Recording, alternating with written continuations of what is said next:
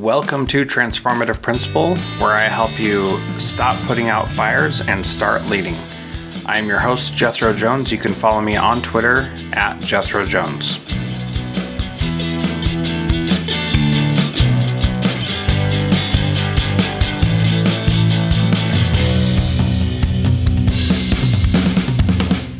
I mentioned in episode 462 that I'm doing a new training program called How to Be a Transformative Principal. It's for those who are in their first 3 years of being a principal, or assistant principals, or aspiring principals who want to level up their game right now. Join me at jethrojones.com/how2be. How to be. We'll see you there. That's jethrojones.com/how2be.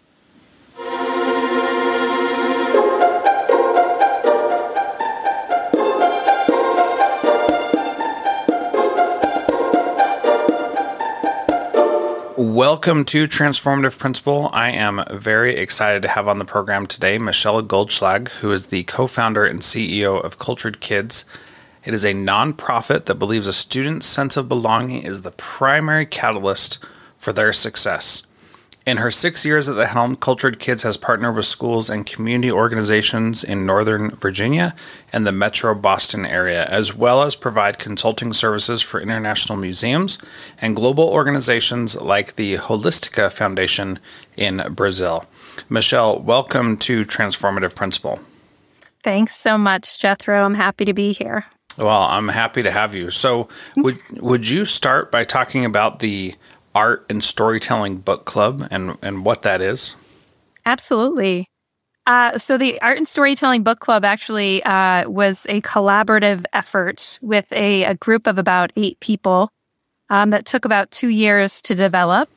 And our main focus was really on supporting students' sense of belonging. But what we did was took a more strategic approach. We wanted to create a program that supported students' individual identity development and empathy development, because those 2 criteria, we believe, support the sense of belonging.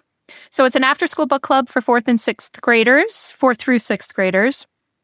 And we work with the educators or school counselors on training them to implement in their schools.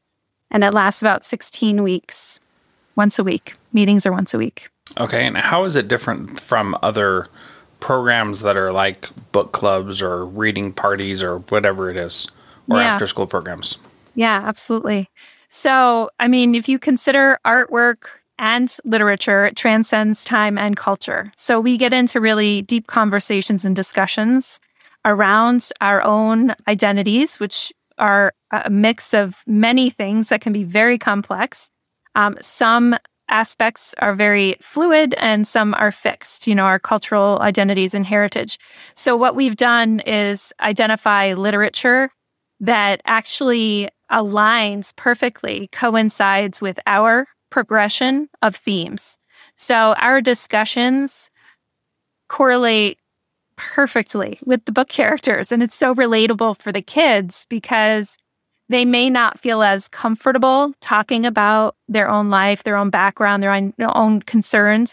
But if they can even just identify with a book character and say, even just the hand gesture, me too. But they begin to see that they're not alone. They've got a connection with that book character. And then they identify connections they have with students as well. And one of the other, I think, awesome aspects of the Art and Storytelling Book Club, aside from the art projects, is just we actually have students do a Gallup survey in the beginning of the book club that identifies unique strengths for each student. It's called the Strengths Explorer, but yeah, it's for 10 to 14-year-olds. So we sort of use those as a foundation for students to work on, first of all, identifying those strengths, because they can be used in the classroom setting, they can be used at home, and then helping them practice using them in a healthy way, because anything that's a strength of ours could also end up being a challenge for us. Mm-hmm. Yeah, I like that you're doing that, because the Strengths Finder for adults is a really powerful tool, but it's also very powerful for kids to start getting an idea of that. And to bring this point home, I recently had a conversation with my son about things that I thought he was good at. And it was really fascinating to hear how he was so grateful to know that I thought he was good at something. And I didn't realize how impactful that could be in the moment because we were just talking. But he really was grateful that I told him what I thought he was good at because it helped him define who he was. And there are ways that I've done that throughout my kids' lives, but that particular moment, just saying, this is what I think you're good at, I think was a really beneficial thing for him to experience in a conversation with me. Yeah, that's an awesome story. We actually, so one student, and I think that this is why it's so good for teachers as well, is because we had a student who may be classified as like the class clown, right? And you could tell, even just in book club, he wanted to be the center of attention. But one of his strengths was presence, which is what they identify as, a born leader and somebody who's meant to be in front of a crowd. So we spent a lot of time just talking with him saying, hey, this is a strength you have, but we need to figure out how to use it in a positive way. Like, how do we use that to impact your book club, school community, and so on. But yeah, if you don't have that, right? If teachers don't have that, if you don't know, if students don't know the strengths that they have, it's much harder for them to feel like a valued, impactful member of the community.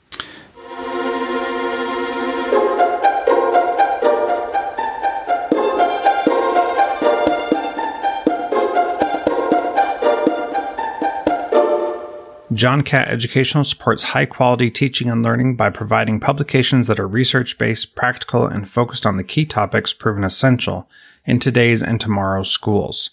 The latest John Catt publications include a book whose bold, transformative ideas amaze and infuriate people around the world, according to one reviewer, a title from global leaders in curriculum planning, practice, and retrieval, one book that says stop talking and start doing with regard to teacher well-being, and much more. These books, used by educators of all roles across North America and worldwide, amplify fresh, engaging voices with practical strategies to create transformative change. Learn more in our show notes at jethrojones.com/podcast.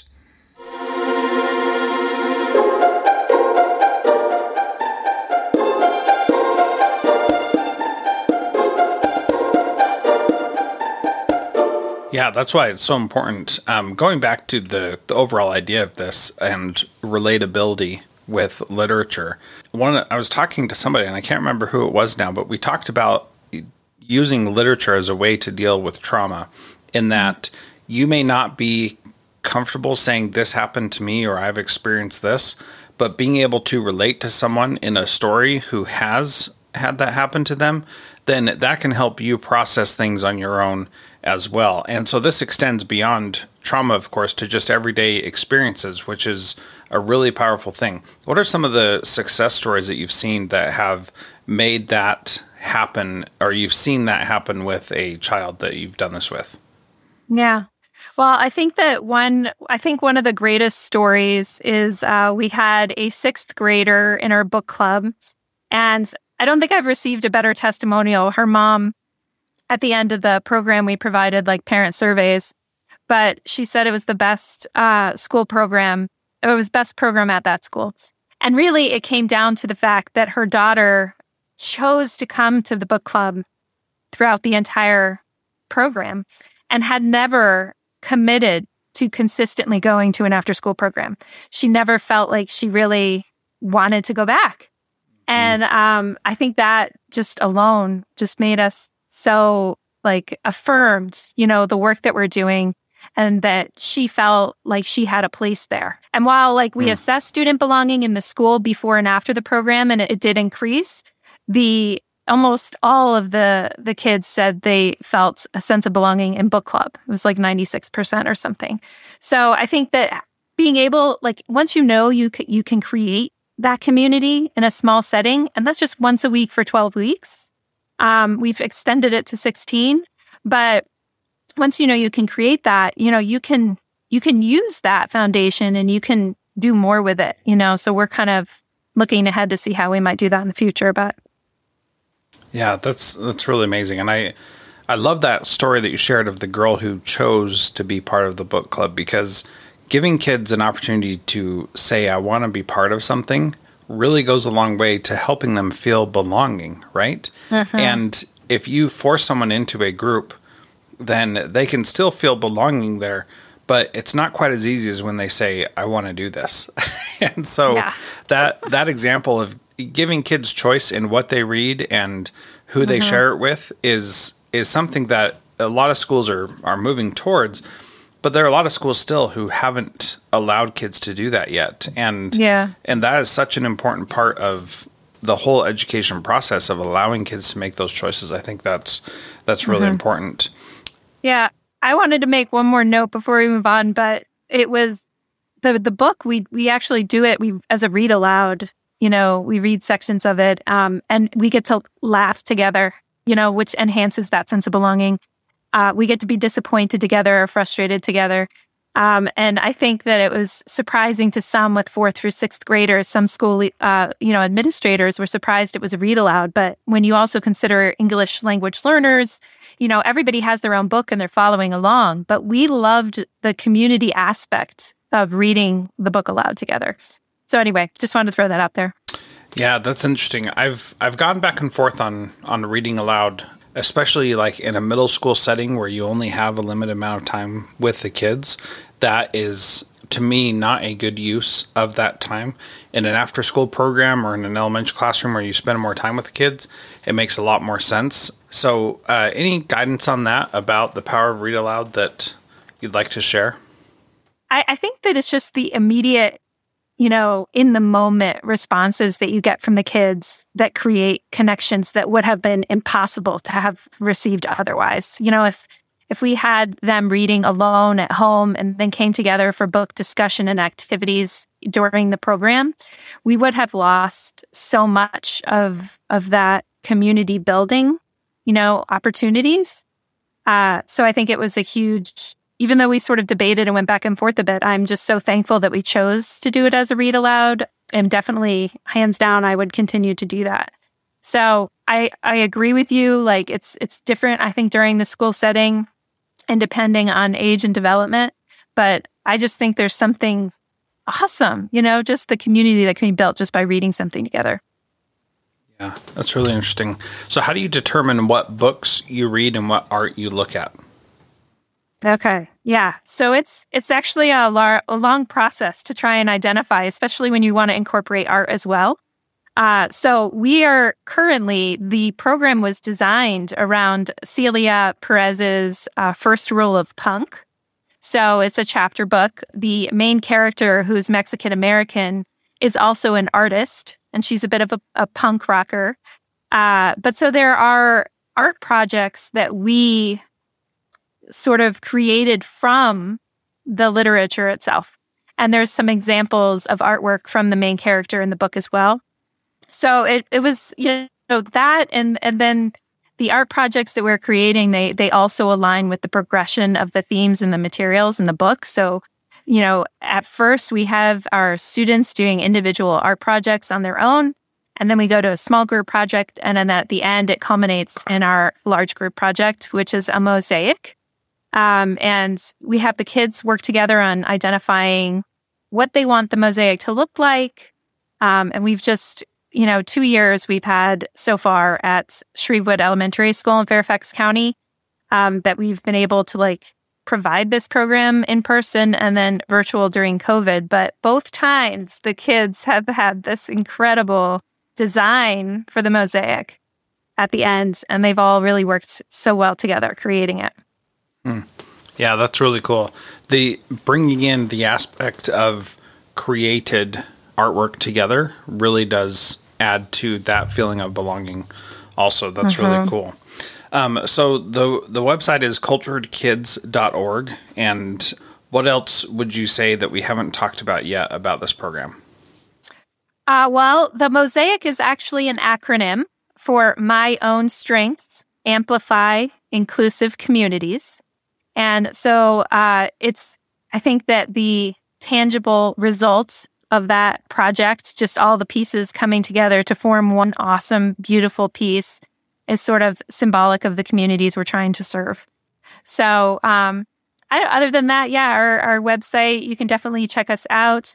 We are currently looking for 5 schools to partner with us for the 2022-23 year to implement the after-school book club at their school. So if anyone is interested, they can reach out to me.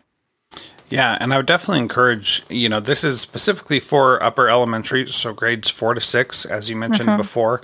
And everybody will benefit from doing something extra to support their kids. And this is one of those things that would definitely work. And can you talk a little bit about the cost of it? Because this is a unique aspect of Cultured Kids that I think is pretty cool too. Sure. Yeah. So currently, we're past our piloting stages, but we do want to scale up a bit. We are actually raising money right now to provide the program and implement it at 5 schools without charges except for the teacher training. So we want to know that the teachers are going to be committed and come on board, that the administrators are, have bought into this, and that the school counselor will help us to identify students that might be best suited for the program. So we are, depending on how many educators, it's, minimal fee, $250 per educator to receive the training needed. And then all of the materials for the students will be provided. We can provide for up to 20 kids for the after-school program. Yeah, very cool. So because Cultured Kids is a nonprofit, you raise money to help make it happen. And so people should definitely pay attention to that. And that's something that it's PTAs and other things can get involved with as well to support that. So definitely something to look into. I just wanted to mention, too, we also offer a teacher stipend for the after-school program. So, double bonus. I know, right? So, yeah, inexpensive training and you get paid to do it. So that's even better. Well, I don't want to set the impression that we pay for everything all the time, because we do have other programs that we do charge for. But for right now, this is sort of the stage of development we're at. And we want to hear back from other schools and how it's going for them. Yeah, very good. Well, cool. So once again, the website's culturedkids.org, and definitely something I'd encourage everybody to check out. Michelle, thanks for being on Transformative Principal. Thanks, Jethro. See ya.